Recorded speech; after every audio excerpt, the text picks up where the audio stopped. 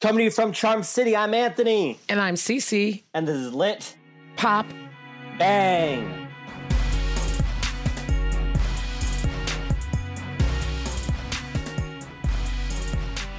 Hey, we have a great show for you today. Welcome back, everybody. And welcome to our guest, Danny. What's up? Hey, I'm so glad to be back. I'm so glad you're back too. Danny is a repeat offender, as I like to call them here. Our first returning guest. Oh, that's true, actually. Yeah. Oh, I didn't even. So, yes. Our very first. We had Danny on. Listeners may remember on our bookseller episode, and now we want to come back and just have a conversation with Danny about the work he does there, about his newest book, and about his poetry. So before we get to that, Cece, why don't you kick us off with an introduction? Awesome. Ready to do it. All right, here we go. Danny Kane is the author of Poetry Collections, Continental Breakfast by Mason Jar Press, 2019, El Dorado Freddy's, collaboration with Tara Ray, Belt Publishing, 2020, and Flavortown, Harpoon Books, 2020. And the book How to Resist Amazon and Why by Microcosm Publishing, 2021. His poetry has appeared in Lit Hub, Diagram, Hobart, and Barrel House, and his prose has appeared in Lit Hub and Publishers Weekly. The Midwest Independent Booksellers Association awarded him the 2019 Midwest Bookseller of the Year, yay, award. He lives in Lawrence, Kansas, where he owns Raven Bookstore, and he's here with us today, Danny Kane. Welcome. Thanks for joining us, Danny. Thanks. Yeah. So you may remember, I think we asked this last time, but if not, you may have heard it on the show before. But after your official bio, your website, artists, what they read at panels bio, we always like to ask guests, like, that's you on page. What's else something that is you? What is you that's not there in the bio? I don't think you asked me this last time. No? Oh, great. Well, here we go. First time. Awesome. It's a great question. This is what comes to mind right now. I love dogs, but I don't currently have any through various combinations of circumstances. But like, I have 3 cats in my care. I have a cat at home and 2 at the bookstore and no dogs.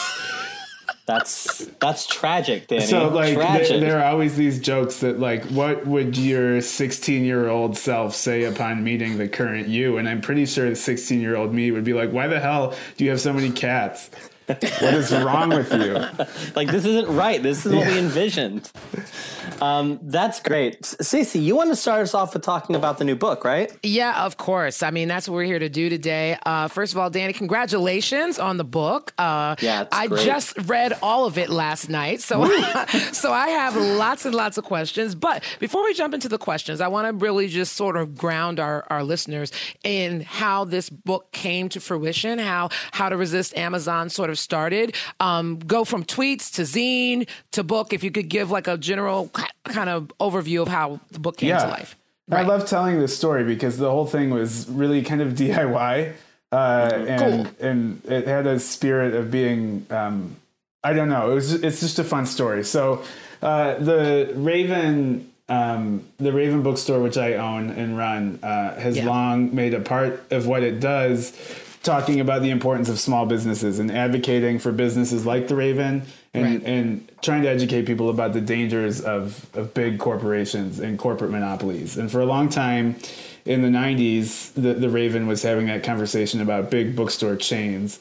And now, of course, the big elephant in the room is Amazon rather than the bookstore chains. And so we've transitioned what we talked about to that, and we've transitioned how we talk about it from talking in store and to newspaper reporters to social media and kind of taking that online. And so a couple of years ago, some tweets from the Raven gained a lot of attention and got picked up and written about in national media. And some friends began encouraging me to put together a zine of the Amazon stuff. And one friend, Ben Cartwright, who lives in Spokane, and he and his home bookstore, which is Auntie's Bookstore in Spokane, we're kind of talking about like, wouldn't it be great if there was just something we could hand a customer that was like how to unplug from Amazon? Mm-hmm. And then my friend Suzanne, who runs Maxbacks Books in Cleveland, saw this letter I posted to Jeff Bezos online and was like, you need to make a broadside out of this so I can sell it to my customers. And those two ideas kind of combined into a zine called How to Resist Amazon and Why, which I was self-publishing and self-distributing for the first month or so. To the tune of thousands of zines, where it was taking over my life. And it was most evenings I was at home with a long arm stapler at my dining room table, just doing another stack of 250. Crazy. We couldn't keep them in stock at the Raven, and more bookstores were interested in carrying them. And so Microcosm Press out of Portland, which is this cool punk kind of zine and book press, reached out to me at the time when I needed the most help. And they were like, we want to sign you to a non-exclusive contract, so we'll distribute a version of this zine. You can keep going with your self-published one if you want. And I was super thankful for the help. And also I really admired, they're maybe the only publisher in the United States who won't sell to Amazon. They don't have a direct relationship to Amazon. And they've made a conscious effort to unplug. And so they were a great fit for the project. And they that was in October 2019 when they picked it up. They went through the first printing, I think, of 5,000 in a month or two. Wow. And by the time they were doing the reprint, they were like, well, people are so interested in this. This could be a book if you want to do it. And we went back and forth a little bit about what the book would look like, but then we settled on this kind of tiny paperback that's a mix of research-based advocacy and anecdote-based small business charm. Yeah. And I spent last year writing it, and here it is. And here it is. It's amazing. Yeah, so like I'm a poet. Like I never thought I would write a book like this, but it just kind of happened that way, and I'm proud of it, and I'm really happy to work with Microcosm. Yeah. So it's as surprising to me as anybody else, but I'm happy to be part of this conversation. Yeah. Awesome. Well, I think, go ahead. No, I'm sorry. Go ahead. And the conversation's really lucky to have you too. Like one of the things I was reading about is like how you sort of, and we talked about this a bit on the last episode, he sort of fell into being a bookstore owner. And I really love the idea of like you as a poet who sort of fell into this have become a major voice in among booksellers and now among like just what creating and sharing books in the 21st century looks like. Yeah, when people started paying attention to what the Raven was saying and what the tweets were doing, I just was like, I can't waste this platform. If I'm lucky enough and privileged enough to have a platform and people listening to me, I need to use it for good. And the immediate cause that we attached ourselves to was just an extension of what the Raven has always done. And so we've always said this stuff. Let's just say it louder to a bigger audience, and I'll do what I can to push this dialogue forward. That's so rad.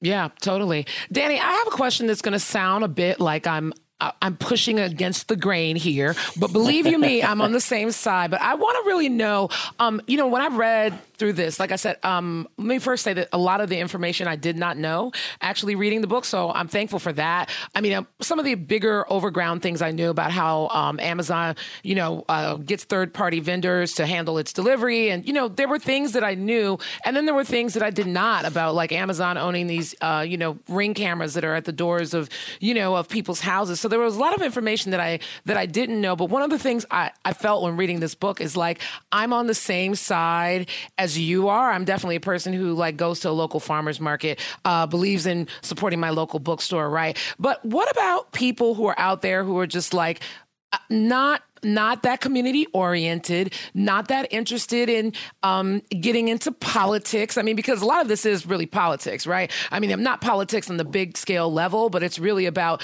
the health and wealth of society in an interesting sort of way, right? So I'm interested in how do you approach or how do you get that person who never thinks about this kind of thing, who isn't sad when their local mom and pop coffee shop goes out of business, right? Because it's a certain kind of like, there's a certain characteristic, I think, to the person who reads this book and says yes, right? You understand what I'm saying? But I'm more interested in how you're going to bring in or how you're going to lure people who sit on the outside of this sort of issue or say to themselves, hey, Amazon delivers my boxes. I'm really happy with that. I don't know why I need to be concerned about exclusive rights on books or, if they ban me from getting my latest Margaret Atwood or yada, yada. How do you do that?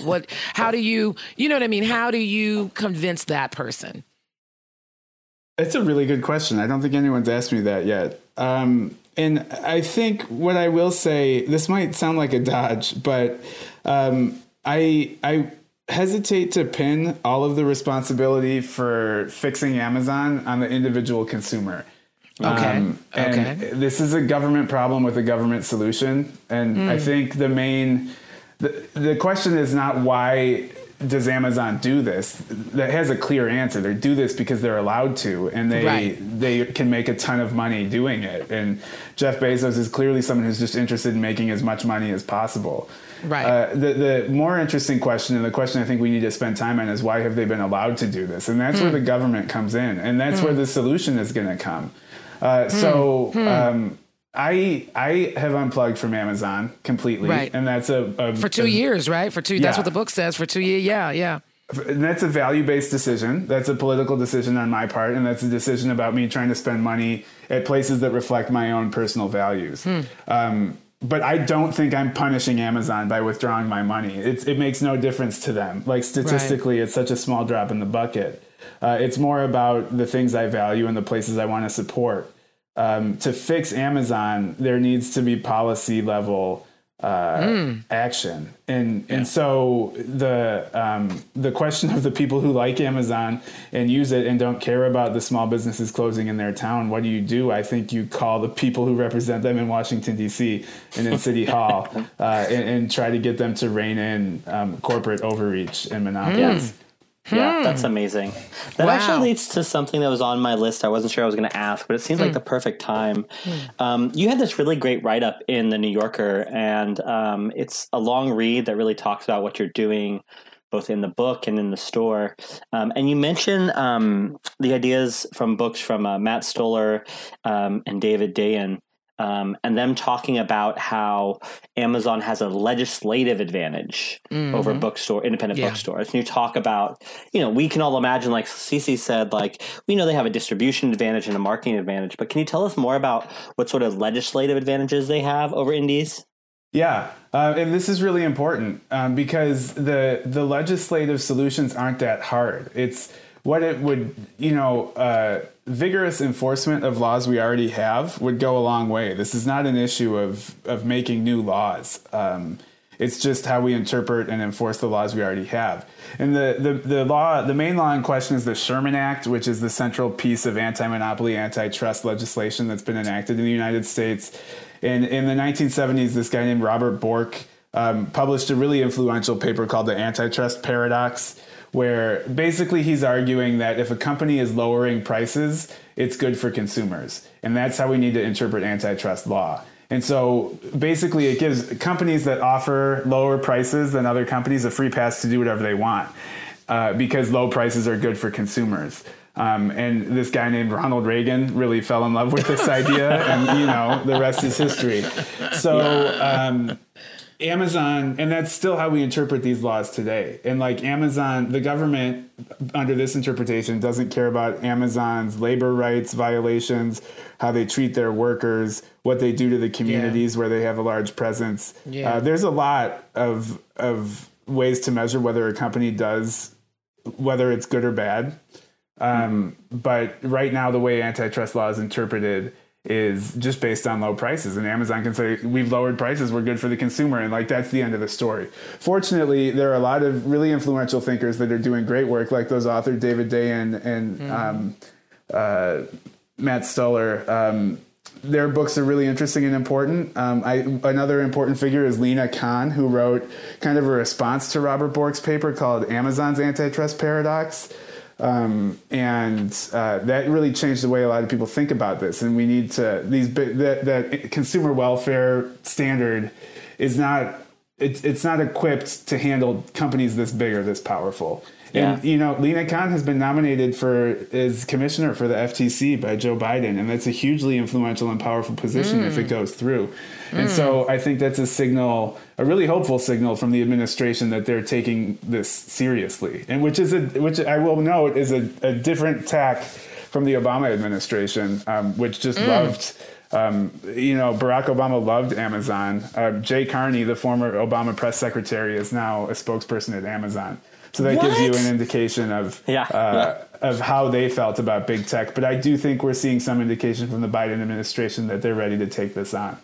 That's amazing. Wow, that's hopeful, and I never knew that. Mm-hmm. Yeah. I mean, I had my own issues with Barack Obama, but I digress about that. We can't get into that today. We don't have that much time. Right, exactly. We don't have time for that. But Danny, I want to take a little bit of a departure. We're still talking about the book, but one of the things you really do in the book that I like is you tell stories. I mean, you're a storyteller, you're a poet at heart, so there are stories wrapped into this book that I think are both important and really interesting. And one of them that I think I don't want to give all the stories away in the book because I do want people to go out and purchase this book from Microcosm, of course. But one of the stories is really lovely to me. The story about Missy McCoy, the co-owner of the former Paradise Cafe and Bakery, and her book that you guys sell there at the Raven. So I'm wondering if you could tell people a little bit about her creating this self-published book that seems to sell out all the time in your bookstore. And what I think is really odd and probably could be inspirational for listeners is, for people thinking about self-publishing or thinking about unplugging from Amazon, this is the kind of story that I think people need to hear, right? You know what I'm saying? Is that I've never heard of someone who doesn't have a book, who's not on Amazon, who's selling, hundreds and thousands of copies in a bookstore. So I think this story, the Paradise Cafe and Bakery Cookbook, is a really a story that sort of illuminates the heart of the issues that you're sort of talking about. So would you mind sort of talking about that a little bit? Yeah, not at all. I love talking about this book. And I think this is a really important story, and it's a demonstration of the quiet power of the independent bookstore. Yeah. So there was a restaurant in Lawrence, downtown Lawrence, called the Paradise Cafe that closed long before I got there to Lawrence. Mm-hmm. It closed, I think, in 2008. And I moved to Lawrence in 2014. So, but the memory of this place lives on among a generation of Lawrencians who have fond memories of it. And Missy McCoy, who's she was the public facing owner of it. She self-published a cookbook with all the recipes and some photos. And we've sold more than 1,000 copies of this book through the Raven in the last 10 years. It is one of the 2 best-selling books that at the Raven all time. That's amazing. Both of which are self-published restaurant books. Wow. And both of which aren't available on Amazon or really anywhere else. Right. We keep selling it. It's hot. Missy, I told her it was when she found out that it was in the book and it was a Lawrence bestseller. She had little Lawrence bestseller stickers printed, so you could put them on the cover of the book. I love it. I love it. Every bookstore has a book that's like this, that only they sell, and it's often something local.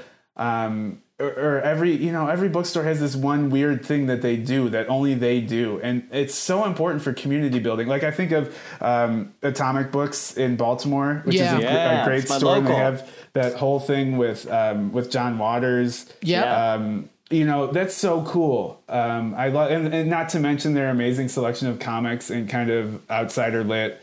It's a great place, and this is the kind of community building stuff that Amazon is not interested in. So, for the most part, you can get almost all of the books at the Raven, except for the Paradise Cafe cookbook, you can get on Amazon. But what you can't get from Amazon is these kind of intangible community building things. Yeah.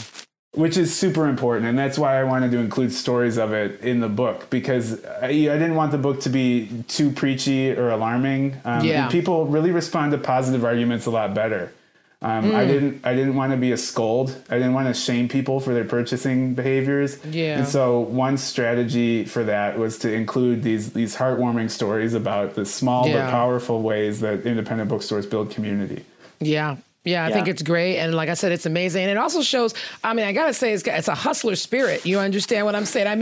Even you sitting at home on the table, stapling those zines together, I'm like, wow, that is inspirational, just to think about someone who is dedicated to their, to whatever they want to get out in the world. You know what I mean? And I think you're right. Like I said, those are the things that sort of stand out. Of course, all of the information was, like I said, a lot of it I did not know. But I think these stories really sort of round the book out and really endear people to this book. Thanks. Yeah, I initially said no when they wanted me to turn it into a book. 'Cause I was like, oh, it's all in the zine. And, you know, I kind of I like the idea of doing nonfiction, but like, I was like, I really want my nonfiction book to be about how great bookstores are. Yeah. And so we just kind of negotiated, and Joe Beal at Microcosm really wanted me, and which is great. I appreciate that. I love that. And he was like, well, let's do these little interludes. Let's include some of those. And I'm glad they're in there. That sounds like a great partnership. Yeah. Yeah, that's rad. Yeah, I just wanted to, Danny, you mentioned briefly Atomic and their thing with John Waters. For listeners who don't know, Atomic Books here in Baltimore in the Hamden neighborhood, they're like the home of of John Waters in Baltimore, and so they handle all of his fan mail.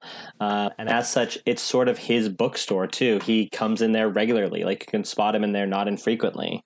I also want to shout them out. They're the ones who did my official book launch.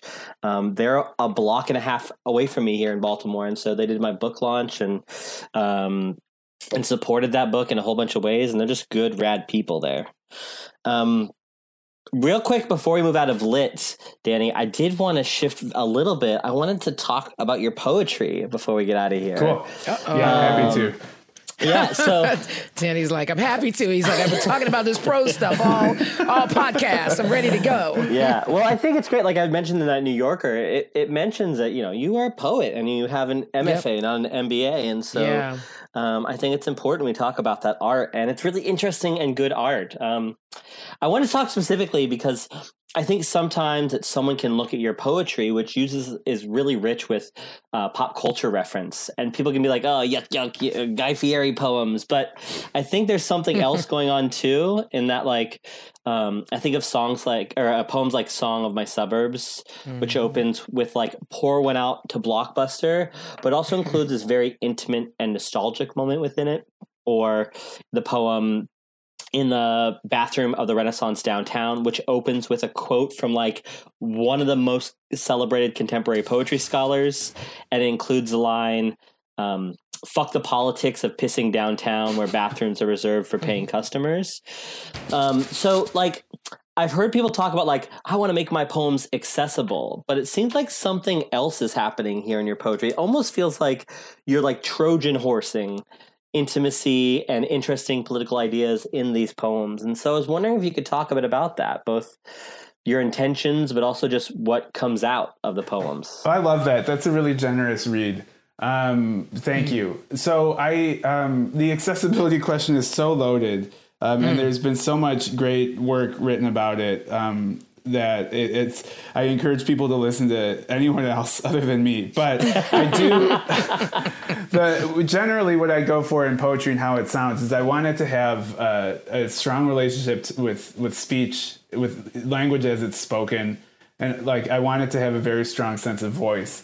And the trick I'm always working to pull off is a poem that kind of goes down easy, but actually has a lot of, I put a tremendous amount of effort into sound and rhythm, while trying to maintain a kind of an easygoing speech feel. So like the mechanics of the voice, that's how I approach it and how I think about it. And I think that kind of poem is fun to read. And like, that's in the heroes, my hero. I mean, like Frank O'Hara is the king of that.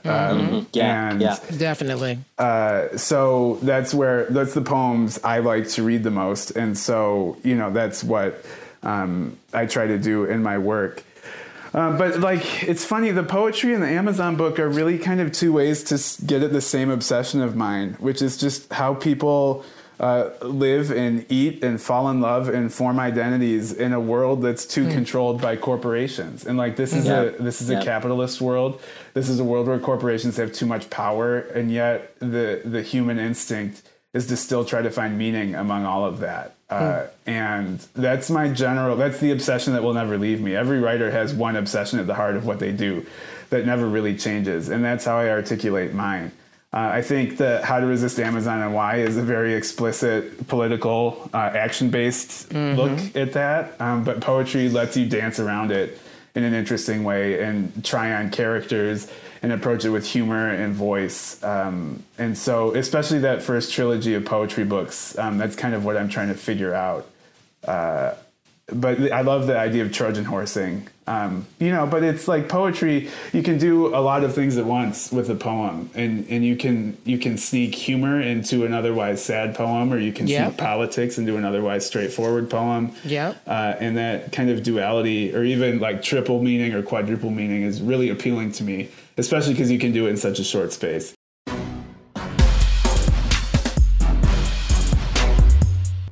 So, welcome back to the pop portion of Lit Pop Bang. Thanks for joining us. Danny stepped away for a second. He'll be back for us with the bang portion. For sure. Yes. But meanwhile, we have a little pop culture information to talk about today. Let's talk about it. We always are excited, but we're starting off on a kind of low note. We have to say rest in peace to DMX. Just got the news. He was in a hospital for some days in White Plains, New York, but he passed away, died at age 50. DMX's real name is Earl Simmons. What we know, DMX has had a pretty interesting overall rap career, and I know Anthony's going to chime in a little bit, but some background about him. I sort of really particularly remember him from both the album and the movie, but the first album was called It's Dark and Hell is Hot. Hell is Hot, yeah. Right, exactly, in 1998. But I also remember him in the movie Belly, right? Oh my God, yes. Yeah. So, this is sort of like late 90s, early aughts is where, DMX really gained his popularity. But he also was like a really devout Christian, you know what I'm saying? And, but struggled with some drug addiction on and off in his life, which I think many people feel very sad about, and especially because the beginning of his drug intake happened. He was introduced to it by a mentor. So I think, we're sad to hear about his passing, but he has left us with some really great work, I think. Yeah. What do you feel about DMX? Yeah, Anthony? I know you're a bit older than me, but I'm sort of this same impression of DMX, not much of his later stuff, but that late 90s stuff. Of course, really stuff I was really into. So loved Belly, used to quote from Belly all the time. Wow. Okay. Be born to die. In the meantime, get money. Okay. All right. I was like, you got to consider too, like this is when I was a teenager. So I was really into the fast, hard life that Belly depicted. Oh my God, I can't. Yeah, 18-year-old. It's R. No, I was not like. I'm also a girl. You know, you gotta. 18-year-olds who are socialized as boys and men for sure. It's right, exactly. In that way, I'm like, I don't know. Like Menace to Society and Boys in the Hood. And all. It's like kind of like I'm like, oh, okay. You went into those films. I love them for. I love them for movies. Do you understand what I'm saying? But into them, no, I didn't have any. Other than being African American, you know what I mean? I didn't have any. Those are very male. They feel very male hetero to me. And they're all the type of films that young dudes read in the wrong way, right? Right. They're probably. Right. And so it's hard, again, I'm not saying that I didn't, and they created some of our bigger stars, if we really think back, those movies were formational for so many reasons, right? You know what I'm saying? But as far as my own personal connection, no, I was sitting at home being like, why is Lorenz Tate, in a wheelchair cursing at somebody, you know what I'm saying, or whatever, you know what I'm saying, what is going on, but yes, so DMX comes from that era, Belly comes from sort of that era of black movies, African American movies, So you liked it, yeah, I did. I love that film. I also was really into those first two albums. I loved. These are hugely formational on hip hop. Yeah, and rap. For sure. Yeah, for sure. Sort of that era and the music coming out of it just really redefined rap. I love Rough Riders Anthem and Party Up, but also X Gon' Give It To You, Where the Hood At. Those are these are I think history of rap songs, right? Songs that, for sure. And I feel again, like I said, really formational if we think about the history kind of rap, you know what I'm saying? The earlier 90s are when we were getting Tupac and Biggie, right? And so they were sort of the cinder block, the beginning cinder block, right? You know what I'm saying? And then by the time we got to the late 90s and the early aughts, rap was really developing into its own. And I think DMX was hugely influential on that. Yeah. And you have that genre, that era of rap that is influenced by the early 90s rap. Oh, yeah, and sort of the violence associated with it, but also like the governmental response associated with it too. And this era and DMX particularly responding all that. Yeah. I definitely used to have lyrics to a lot of these songs memorized. That's the sort of kid I was. I'm lying. Speaking of deaths, yes. We also got news today that Prince Philip, Duke of Edinburgh, has passed away at 99 years old. I mean, who even knew he was that old? Wow. Yeah, 1,000,000 years old. So for those who don't follow the royal family, this is the Queen's husband. Yes. He's been struggling the last couple of years. He's obviously very old and been struggling the last few years. We just got news from today, getting a whole bunch of tributes to him today. But also a lot of, one of the things with both of these people is when you get to being a retrospective, you also have to look back on the uglier parts of their life and their legacy. And I think the legacy of colonialism and the legacy of Prince Philip's family are part of that conversation. And so I think with DMX too. See, that's what I didn't talk. Exactly, sure. I think, part of the conversation is, his arrests and convictions. And there are a lot of stuff. You know what I'm saying? A lot of stuff. Very complex figure. Yeah. Who both are, but also what they mean, good and bad to everybody. Yeah, for sure. Yeah, a little bit of everything. Let's lighten it up just a little bit. Yes. Let's transition out of death. Yes. Yeah, I have some nerd stuff to talk about. Oh, love it. Love it. Elon Musk, who I think I've said on the show before, I don't like. Right. I just don't like billionaires is the thing. Well, I don't know him personally, but I don't have no love for him. You know what I'm saying? Right. But two things today I saw from Elon Musk companies. One, he is an owner of Neuralink, which is a company that is developing artificial intelligence powered technologies. In particular, and I'm not making this up, it sounds like sci-fi stuff, they are doing research on microchips in the brain. And so they released a video as we're recording this that show a macaque monkey using that technology, a microchip in its brain, to play the video game Pong. So not using a controller, using the implant in its brain to move the things on screen. Super scary. Yeah. Yeah, so the company says that the monkey, whose name is Pager, had a chip implanted in his brain 6 weeks ago. In the video, he's given a joystick hooked up to a video game that he moves.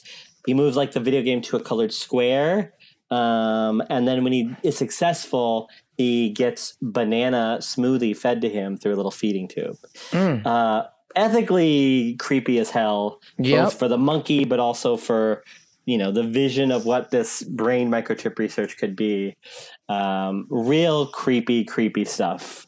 I guess I'm worried about it. More than hating it, I'm worried about it. You know what I mean? This kind of goes back to our conversation with Danny. I'm worried for the future, for future human beings about this. You know what I'm saying? It makes me worry for this kind of technology. Yeah. It really like a lot of stuff Elon Musk does. It really just reminds me that a lot of people talk as though Elon Musk is this genius, this great person. And all he really is someone with a bunch of money who is putting forward ideas that high schoolers have. What if we could move things with our brain? Yeah. What if we had underground railroads, but they were just cars? What if we had these super flamethrowers or these ridiculous electric trucks? None of it's genius. It's all just those ideas, but with enough money behind them to try them out. It's ridiculous. Scary. Super the other thing is he also today, for some reason, along with his monkey stuff, released this video of he owns this company. I mentioned the underground train thing. He wants to build basically metro systems, but instead of rails with mass transit, for individual transit, for individual electric cars to move underground. This seems silly. Yeah, so ridiculous, not efficient in any way. And I mean, don't we want to build up our own transportation infrastructure as opposed to spend money on something like this? Right. I mean, what about that? Yeah, what it's about ridiculous. that? It's what I'm talking about, right? Like, it's not a brilliant idea. It's a ridiculous idea that doesn't see that, like, the future of transportation has to be mass transit, right? Based on a population boom. Yeah. And he's trying to just throw money at old ideas or old technologies. But this video is ridiculous. It's just debuting, like, this successful tunnel he's built. And it's a Tesla moving very, very slowly through this tunnel that's underneath the Las Vegas Convention Center. I can't. It's uninteresting. It's uninspiring. People are literally laughing at it on the internet. I know I'm a hater here for disliking him so much, but it's just ridiculous. You might be, but also at the same time, you might be. I'm just going to be honest about that. You might be, but at the same time, I also think it's ridiculous. I'm just like, why are we so interested in this? Why would we spend? What are we doing? You know what I'm saying? He always comes up with these crazy, going to a spaceship to Mars or whatever was going on. I can't. Yeah, I don't like him. That's all. But maybe I just don't like billionaires generally. But one person who I do like, who is a multimillionaire, you had news about basically that's the a good transition of Elon Musk. That's a good transition. Yeah. So one of our actually a favorite person, not all-time favorite, but a favorite person of mine, and also a favorite person of a previous podcast guest of ours, Jamie Fountaine, loves the individual I'm getting ready to talk about. Dolly Parton has a new ice cream flavor coming out. She has teamed up with an Ohio-based company called Jenny's Splendid Ice Creams to create a flavor called strawberry pretzel pie. I love even saying it. Shit, it sounds so good. Okay. That's what. Okay. I was like, yes. Right now in my mouth. Yes, I would like it. I was like strawberry pretzel pie. And I just think this is amazing. The brand, Dolly Parton is 75 years old. Everybody should know who she is. She's a country music singer. She's been around for forever. She also has given money to every philanthropic cause, I think. She even gave money towards COVID vaccines, I think. Or one something. Of the big vaccines is funded by a huge grant. Yeah, I think it's Moderna. Right, exactly. Right. And so, I mean, this is not surprising, but I'm going to go ahead and tell you that the brand, they announced this collaboration in March. I think the ice cream is out now. And they said that the ice cream would benefit Imagination Library, which is Dolly Parton's book gifting program, which offers free books to kids to up to 5 years old. I mean, what? They're going to, the ice cream is going to give proceeds to Imagination Library for kids up to 5 to have books? I mean, Dolly Parton, I love you. It. Yeah, this is what I'm saying. You know what I mean? She is the opposite of Elon Musk. He's like, let me throw my money at ridiculous stuff. And she's like, exactly. What if I gave kids books and funded COVID vaccines? And made a delicious ice cream. Yeah, you know what? The truth is, I would buy this. I'm also a big Dolly Parton fan, and I would buy this ice cream regardless. Exactly, right. But that flavor legit sounds amazing. Exactly. And I mean, Dolly, I mean, I'm just going to say it again. We love you. We love everything you do. If you ever want to come on Lit Pop Bang, contact us. Contact us, girl. We should just have these big swings in every episode. Who's our big swing? This month it's Dolly. Yeah, maybe our listeners can help us out, hook us up and help us out. If you can connect us to Dolly, if she wants to be on a literary podcast. Yeah. We'd love that. Awesome. Well, we can do close readings of our favorite of her songs. No, I don't want to do. I don't want to do a close. I would do that. I love it. I'm teaching song in one of my courses. Oh, this is of course it's related to something. Maybe I'll do one of Dolly's songs. Well, that if you do it, here's what I will say. I don't want to do the close reading, but if you do it, maybe it will lure her onto the show. So I'm here for it. Here for it. All right, we do love Dolly. We do dislike Musk. Hey, let's wrap up here and head over to Bang. What do you think about that? That's it.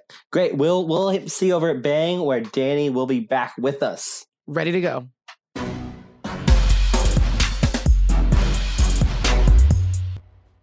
And we're back with the Bang portion of the podcast. Danny is back with us for this. I've got one for us today, guys. Yeah. Okay. So, excited. You all know that I am a fan of professional wrestling. But beyond that, I was just thinking recently about professional wrestling, mixed martial arts fighters, but also baseball players, how they all have like entrance music and walk-on music. And a dream I've always had is that this would be a normal convention of like the poetry reading or of like the lit panel. This would be so ridiculous. This would be, I'm just going to say this would be so crazy if it actually happened, but go ahead. Sure it would be. Of course it would be. But I think, no more ridiculous than the lit panel or the poetry reading in general, right? A bit more spectacle. Yes, right. That's what I'm trying to say. Yeah, but go ahead. Okay, so I just want to hear what would you do? What would your entrance music be? What would your walkout music be if you had walkout music for a poetry reading? Or I'll go first. Yeah, because it came to mind so simply, so quickly. It's Mama Said Knock You Out by LL Cool J. That's going very old school. Old school. Why that? And because it just, I don't know, it's one of those old, rap songs that feel like, very powerful, very, it has just this energy that's like, almost like a boxer, fighter. I'm not into fight. As you know, you watch wrestling and stuff. I'm not into like fight. I'm a real girl like that. Like I'm not into anything of that. But this seems like if we're going to do it, right, you know what I mean, then we have to have something that is, aggressive and just LL Cool J. And LL Cool J actually isn't even one of my like all-time favorite rappers. I mean, I lean much more towards Tribe Called Quest or something, very much more conscious rap, right? But I mean, hey, if you're gonna bring me out to something and I'm gonna try to get everybody hype, LL Cool J is where I'm going. I don't know. That's great. Do you like? Let me ask you this: do you like LL's like R&B smooth duet stuff that he has? Oh yeah. Like I like I Need Love. Like when I'm alone in my room, I hear my conscience call. Like I like that. I like that sort of R&B soft kind of rap, but not so much the harder sort of stuff. But I just feel like if I'm gonna come out, I need to come out like a boxer with a silk robe on and a really badass song, right? So that Mama Said Knock You Out feels like a badass song. Wonderful. I love it. What about you, Danny? What's your entrance music? This is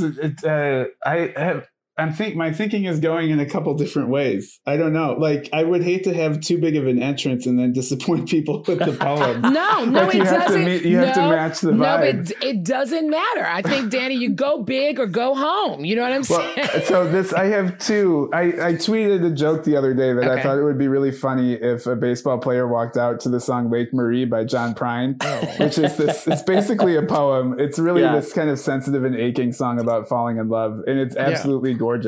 And it would totally screw with your opponents because like people are expecting the rap or something with loud guitars, and I think it might be a way to actually or like something like Such Great Heights by the Postal Service could really psych out that pitcher. Maybe leaving a fastball over the plate. Oh, you're going with the psychology of it. Yeah, if I could really pull it off, and I could do it with like lights and a fog machine, and if we were really doing this, fog machine. That's how you do it. You got to maybe next time I come to Baltimore, we can set up a reading that'll do this. 100%. Yes. There we go. Love it. I would, love it. And like maybe even an elevator that comes from the floor, so I just appear out of the fog. Wow, Danny, you've thought of this. Like Undertaker or Aleister Black. Right, exactly. Let's Go Crazy by Prince. Love it. With that spoken intro, and everyone's like, "Where is he? I don't know what's going on. Why are all the lights out?" I think you could do it really well through the fog, and then just quietly read poems as the fog dissipates. I love it. Prince is one of my all-time favorite artists, so I love it. Cool. I think mine would have to be something from a musical. I think musicals are uniquely suited for this sort of thing. I'd probably go with Hedwig, and there's a track from Hedwig from the soundtrack that's not a song that Hedwig sings in the movie. It's only playing in the background called Freaks. It is a wonderful song. It is a B-side, so it'd give me hipster cred, and it'd be perfect for my work and for reading poetry. So because I don't know this song, can you like I don't. Can you hum it? Can you? What is? I mean, yeah, the lyrics are: "We are freaks. We follow the code of freaks. We stand back. We bash back. We fuck who we please and see who we choose." It's pretty great. It's wonderful. It's and the music is the music slow or fast? Like, is it? So I don't know if you've seen Hedwig, but one of the things at Hedwig is it's like a tour of the history of rock and roll. Yeah, yeah. And so as you progress through the movie, you get different genres of rock. Right. Right. And so that's actually from like, I think from like hair rock is the generation which it references.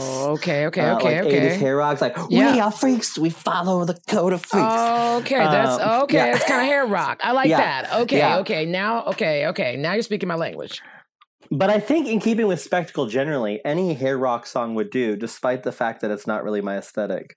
Yeah. I mean, I love hair rock too. I mean, doesn't surprise me at all. I live for 80s hair rock. Live for it. I mean, tack, it's like bubble yum, right? It's so sweet and tastes good and then you spit it out, but it's amazing. It's amazing when you're chewing it.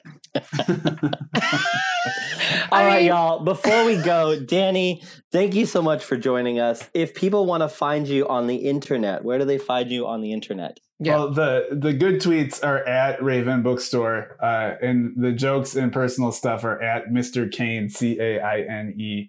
And the bookstore is ravenbookstore.com. Thank you so much for having me, both of you. It's so good to be back. And Danny, also, can you give? Do you know Microcosm's website for How to Resist Amazon and Why? Do you know them by heart? Their website? Microcosmpublishing.com. Awesome. And again, great folks doing really cool work. They have a ton of other great books. So they're really worth checking out because they're doing cool stuff.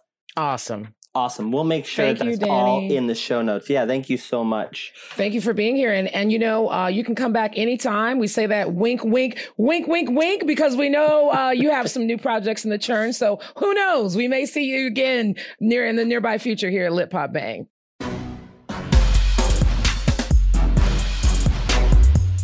Well, hey, listeners, thank you as well as always for joining us. As always, you can find us on social media, on Insta and Twitter. Tweet us. Pop Bang. Yeah, tweet us, follow us. Help us get Dolly Parton on the show. Review us. Give us a thumbs up, star, whatever. Review us wherever you listen to us. Always helpful. Helps get the word out there. We love you when you do that. Yeah, so make sure you respond to us on these social media streets. We need your love. And we love your love. It makes us feel heard. It makes us feel cared for. I mean, we split the tweeting, a little you, a little me, mostly you sometimes, but we both love to see when you're retweeting us and showing us love. Yeah, we do. We love engagement with y'all, and it certainly helps, and we appreciate it. Hey, that's it. That's the episode. Yeah, See you back in a few weeks. We got a whole bunch of great guests lined up this season. Yeah, we're excited. So as always, coming to you out of Baltimore, I'm Anthony. I'm Cece. And this has been Lit Pop Bang.